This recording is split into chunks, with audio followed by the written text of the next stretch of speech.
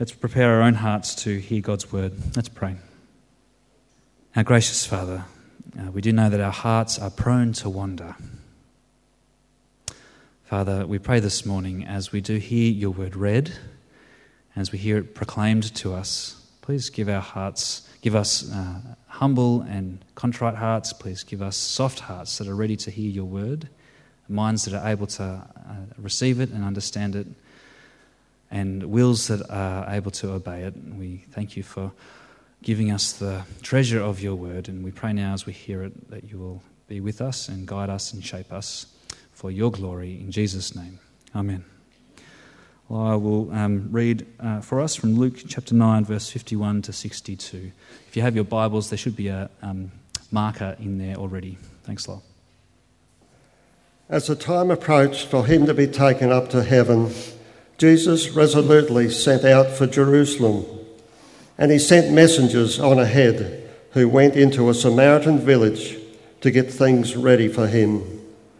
But the people there did not welcome him because he was heading for Jerusalem.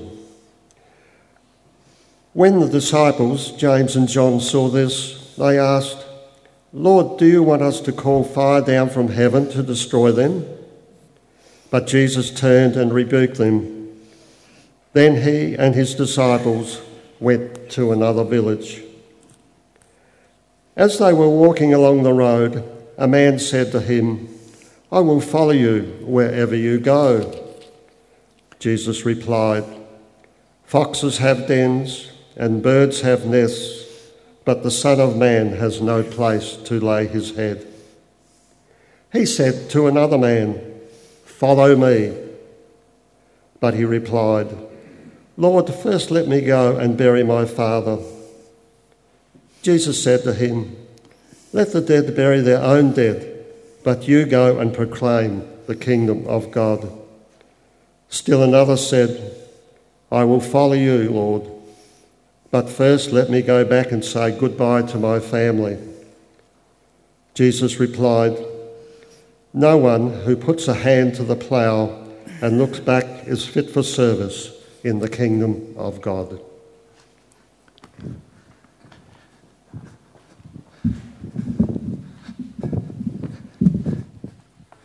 Thanks, Lyle. It's great to be with you again this weekend.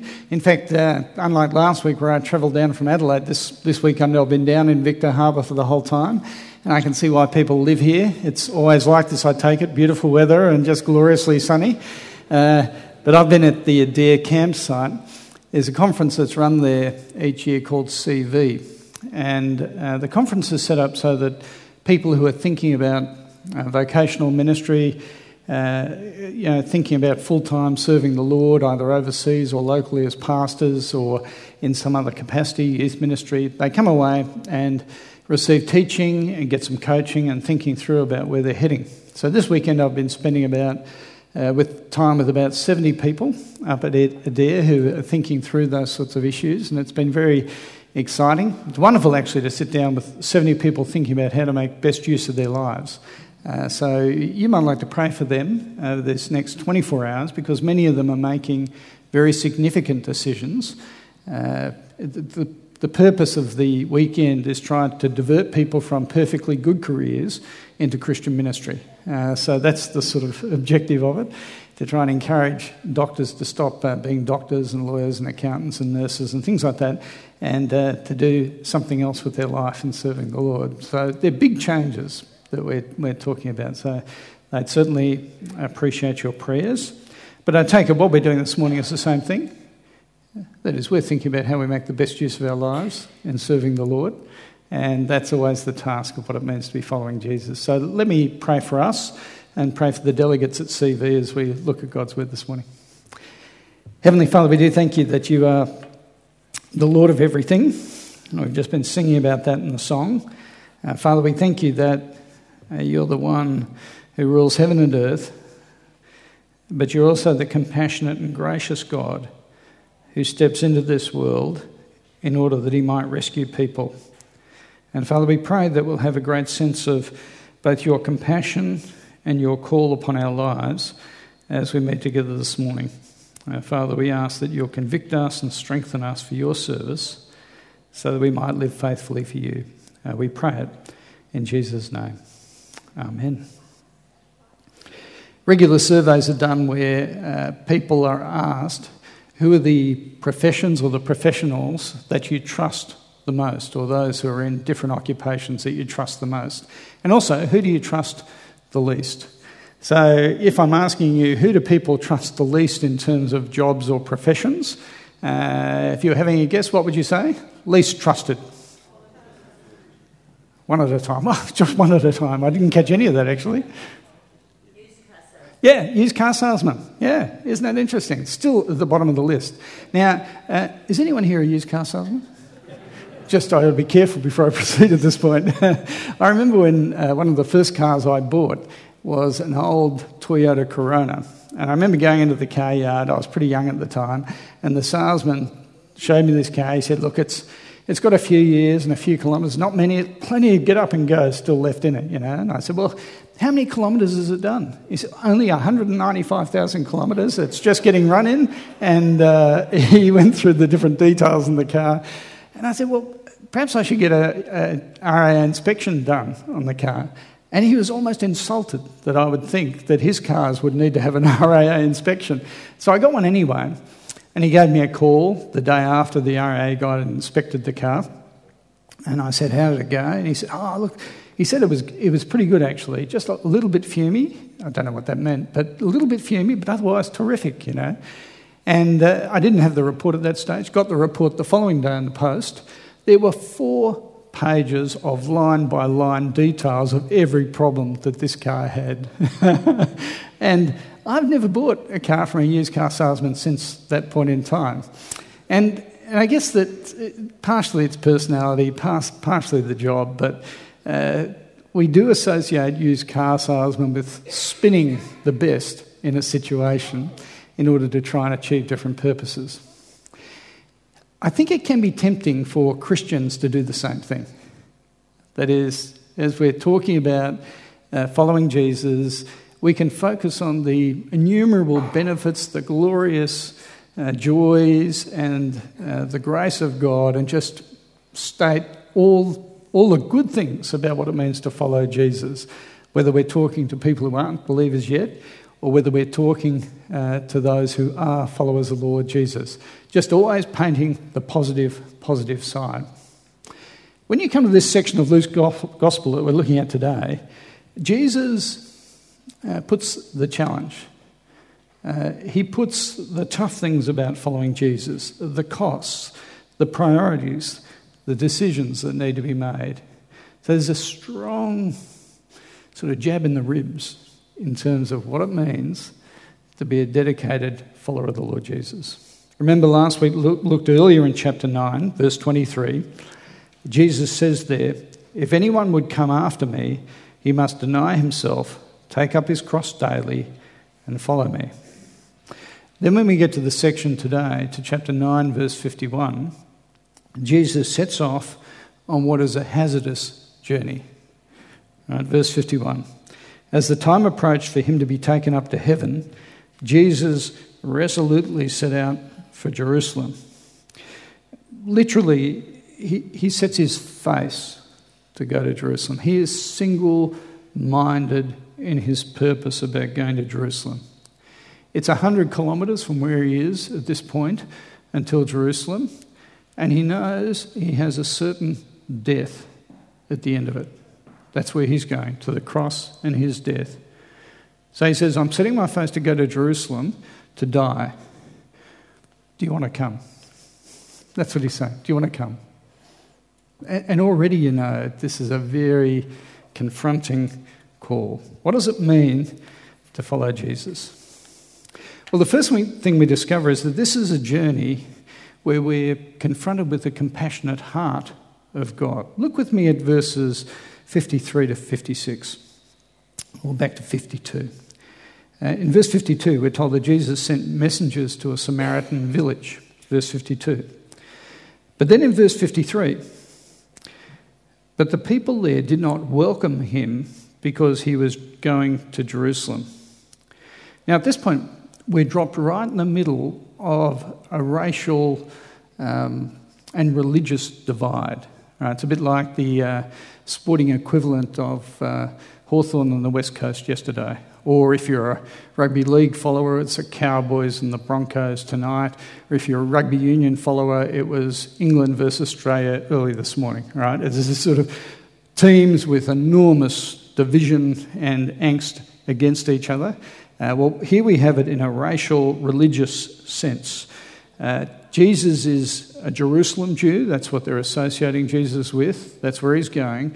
And these Samaritans represent a totally different group. And there was angst between the two. If you want more background detail, go to John chapter 4, where you see quite a bit of information on that.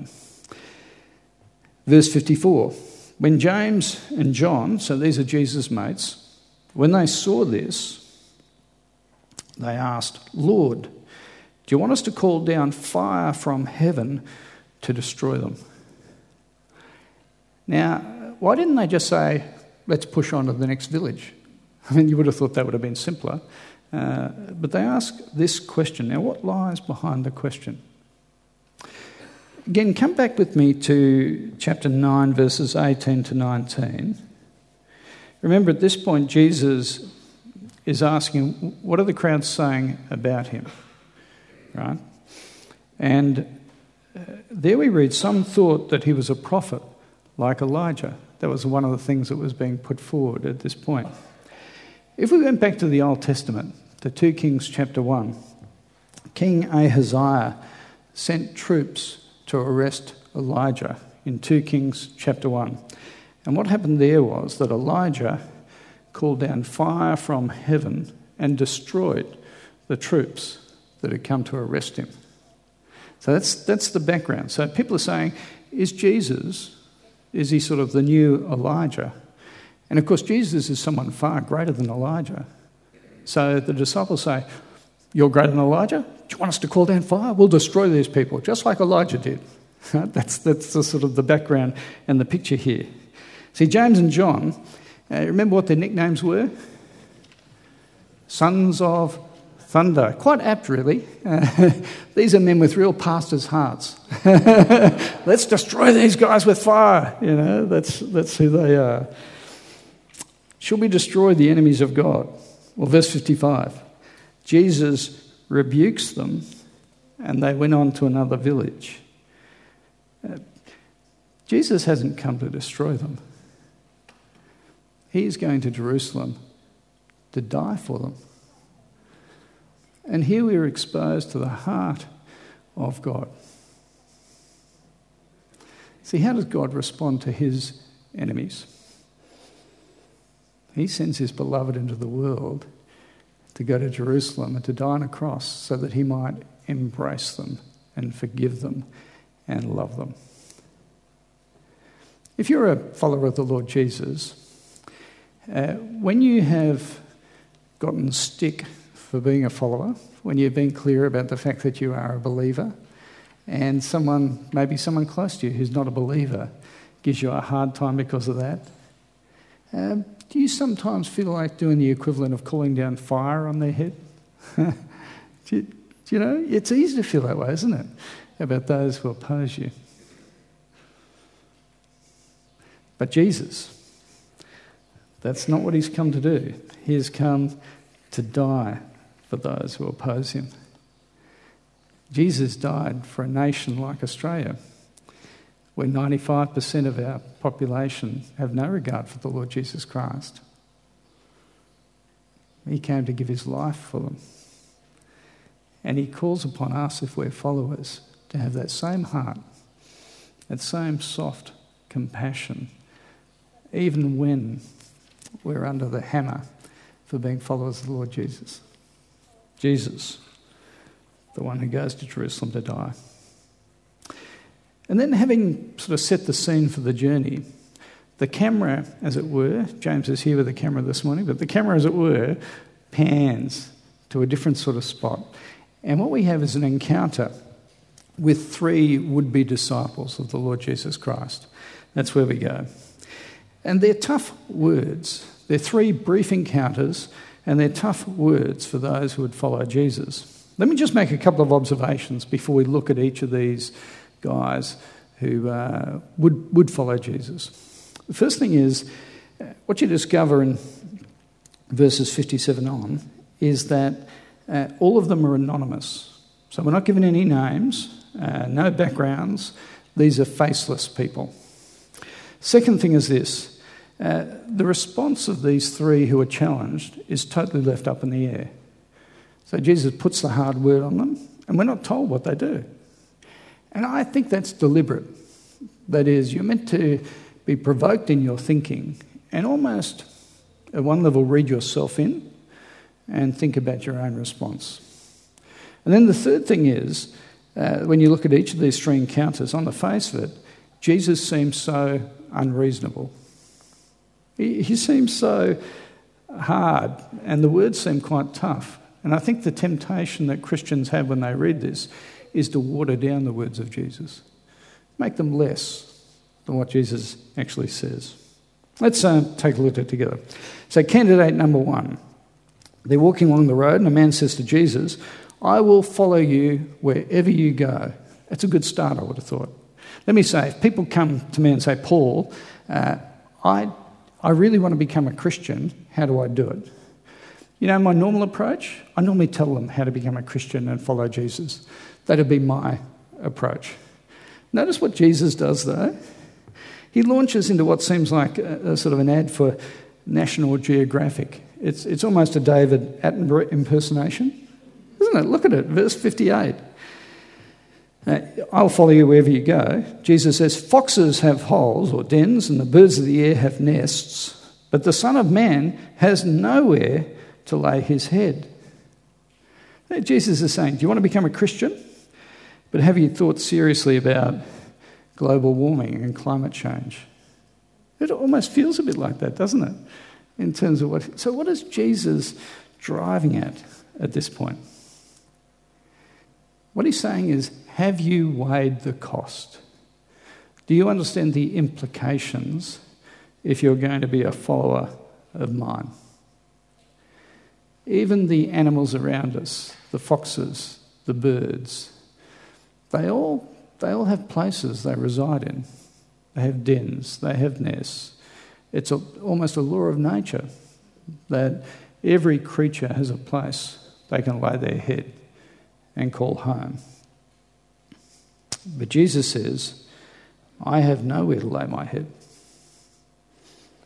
And if you follow me, you'll be in the same boat." That's the call. Now, does this mean that you cannot own your own house or live in a home? My guess is if that was the case, most of us here are in a slight bit of trouble at this point, because most of us at the end of the day are going to go home to a house, a bed. We have a place to call home. So is Jesus trying to rule out that sort of possibility? I don't think that's the case, but I also don't want to undermine what Jesus says at this point. And I think he's attacking the whole question of where our security lies, where our trust is, where our home is. I've got friends who are currently missionaries in China, the Broxholms, and they, when they last came back on furlough with their children, I asked them, where do you now feel home is? In Australia or in China? And the longer, of course, people are out in the field, the harder it is to sort of work out that question. And they said, in a way, neither is home. And in fact, what it makes us feel is ultimately our home is in heaven, not in this world.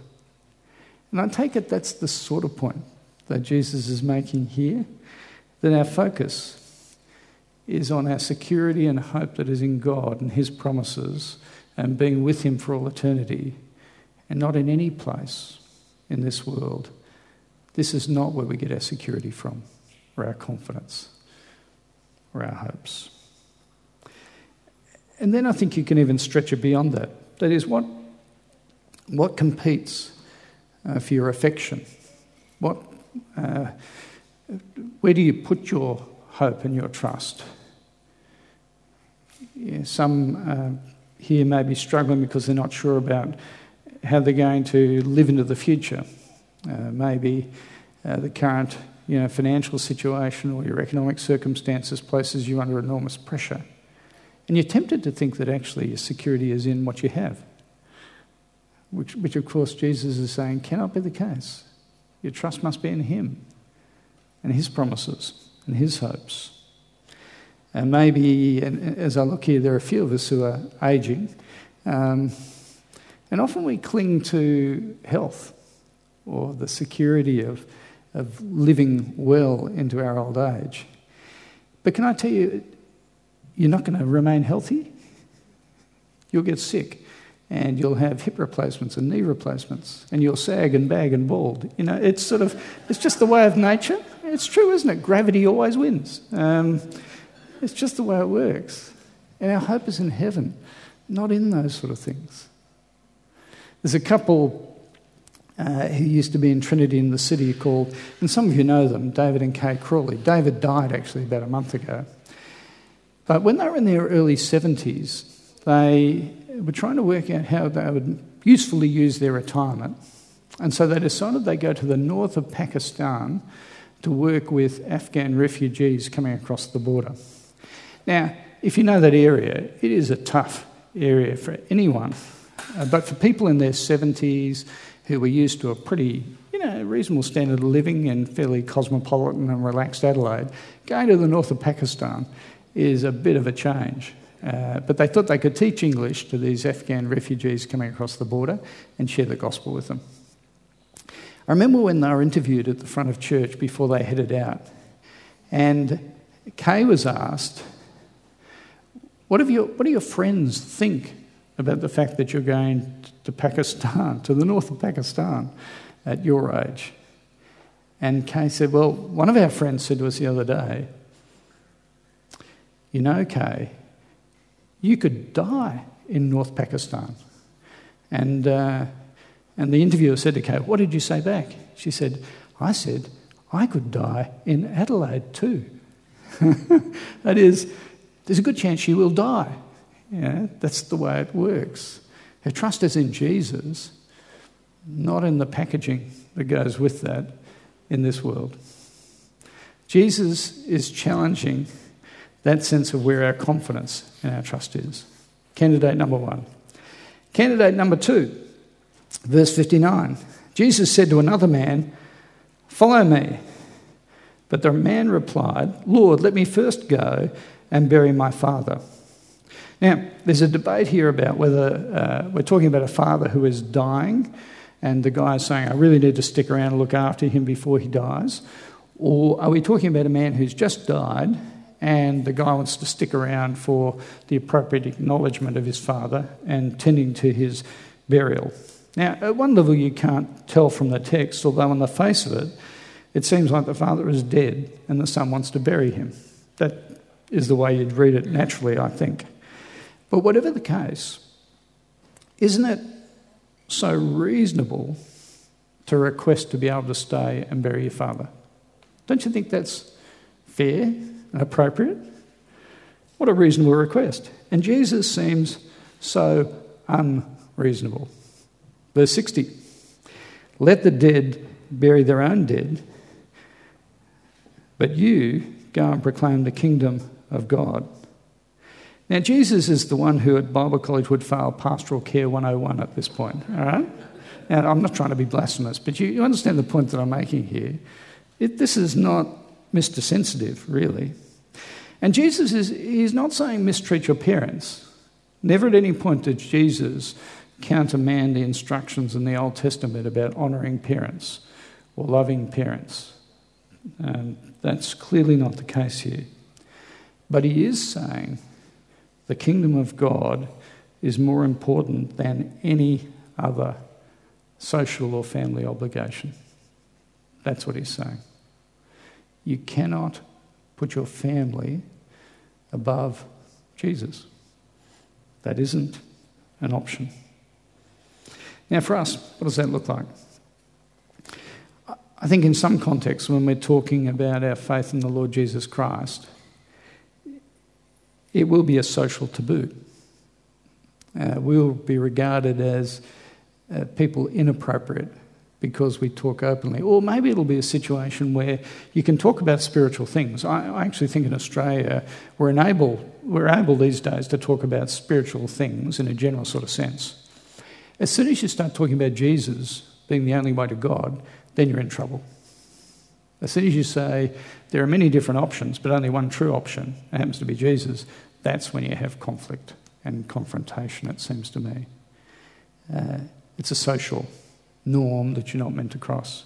As followers of Jesus, we will do that. Not with aggression or aggro, but in a settled sort of way. It'll mean making decisions that sometimes even those close to you and family won't understand. When Sue and I, we finished university, we both had law jobs. When we told our families that we decided to stop practicing law and go into full-time Christian ministry, it was very tense, very tense. And my parents, I remember sitting down with them and explaining it to them, they were just angry. There were 4 children in our family. I was the only one who'd finished high school, yet alone gone to university. And my father said, if you do this, you are wasting your life. If you do this, we will never come to any church that you pastor. We will never come to hear you preach. Don't ever talk to us about what you believe. And now, go. It was a very difficult time at that stage. Now, God in his kindness changed that over the years, and he was at work in my parents' lives. But you understand, you can never put your family above the Lord Jesus Christ. I'm not saying they're always inconsistent, but it's clear that the kingdom of God is the priority for those who count themselves as followers. Jesus lays it on the line with this man. We're not told the outcome. Notice what he says, leave the dead to bury their own dead, but you go and proclaim the kingdom of God. It's sort of a riddle in a way, isn't it? I think he's saying leave the spiritual dead to bury the physical dead. But for the follower of Jesus, the high priority is proclaiming the kingdom of God. This is the urgent task. So the urgent task is that people who do not believe in Jesus hear about the Lord Jesus Christ, because otherwise they face a Christless eternity. And there's nothing more significant than that. Follow Jesus. Don't get distracted. Then we come to candidate number 3, verses 61 to 62. Still another said, I'll follow you, Lord, but first let me go back and say goodbye to my family. And Jesus said to him, no one who puts his hand to the plough and looks back is fit for the kingdom of God. Okay, what could be more responsible than saying goodbye to your family?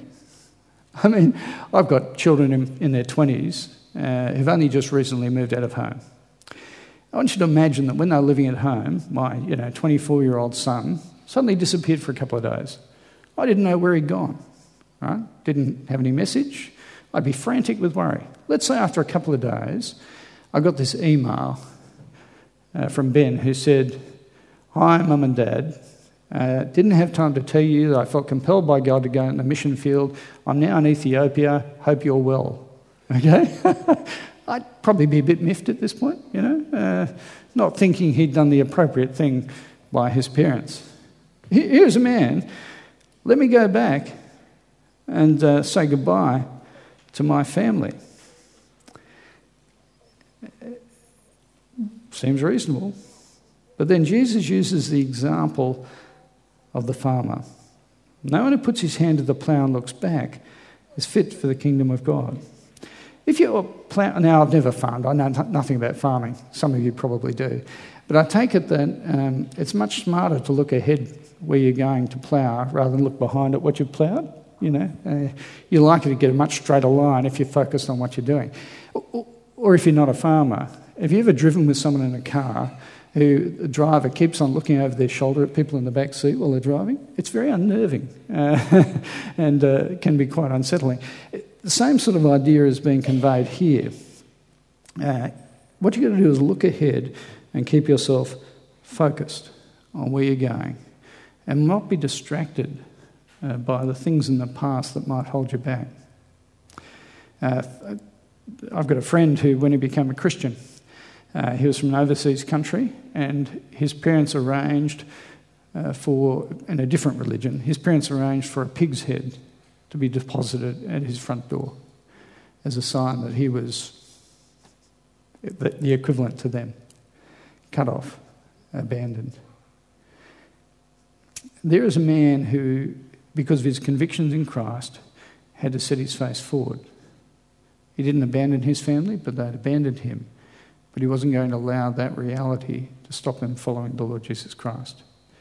He kept going, and he keeps going even today. Perhaps for you, it's sin in the past that weighs you down.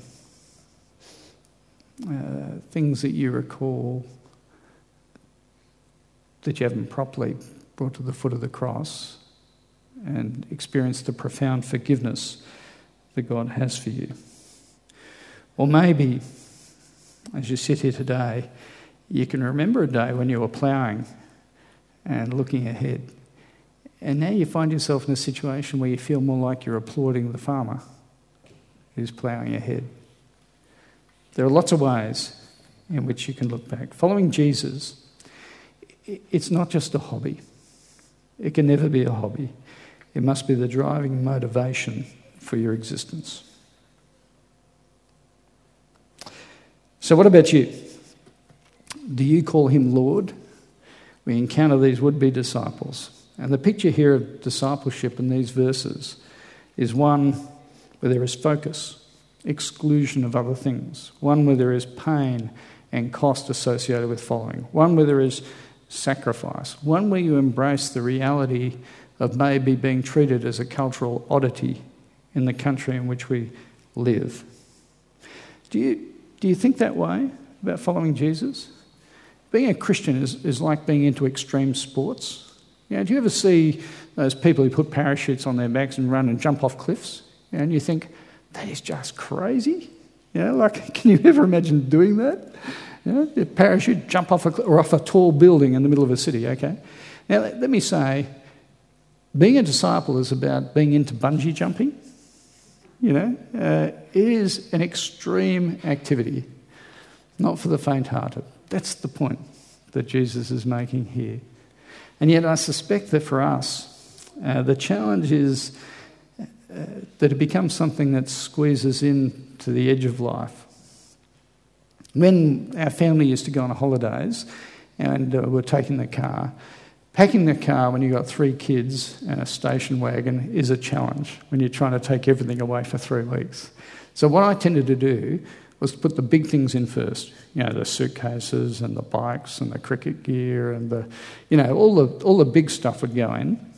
And then what you'd do is you'd squeeze the soft stuff in around the edge. You know, the doonas and the pillows and, you know, that sort of approach. So you can maximise your packing space as you go. I think for many of us, discipleship can be a bit like that. What we do is we put the big things in our life in first, and normally the sort of priorities are established by the world around us. You know, get the big things of the career, you know, the house, the priority of family. It's interesting that in Australia, when you ask Australians, non-Christian Australia, what the most important thing to them is, they say family. When you ask Christians the same question, they'll say Jesus and then family.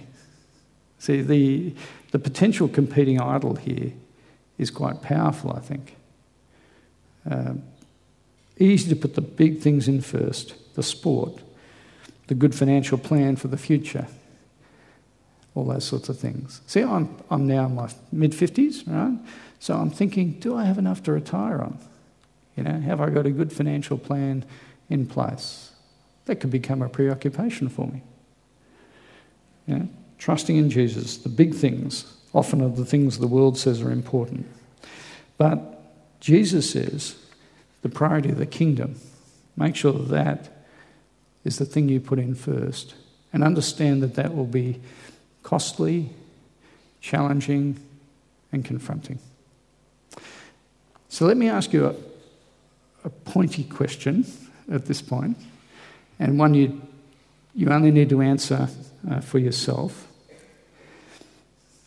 Can I ask you, when was the last time you made a really costly discipleship decision? One that hurt. One that cost you face in the front of friends, where you lost face.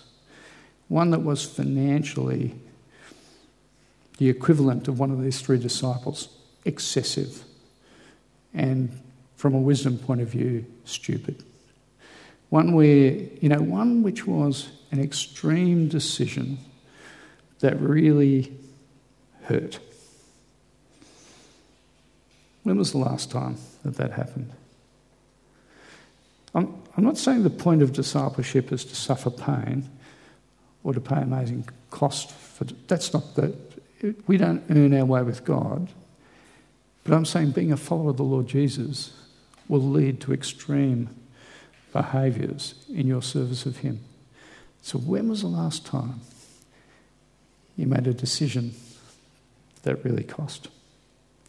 You see, discipleship isn't like packing my car for holidays. It doesn't get squeezed in around the edge. Discipleship doesn't just have accidental sort of consequences. Disciples choose to pay a high price because they're following the Lord Jesus Christ. That's the call. It's easy, isn't it, to water down the words of Jesus? So unreasonable. Jesus, He is the one we follow at the expense of everything else. That's the call. Let me pray for us. Heavenly Father, we thank you that here in Luke 9 we have some of the most confronting words in the whole of the New Testament about what it means to be a follower of the Lord Jesus.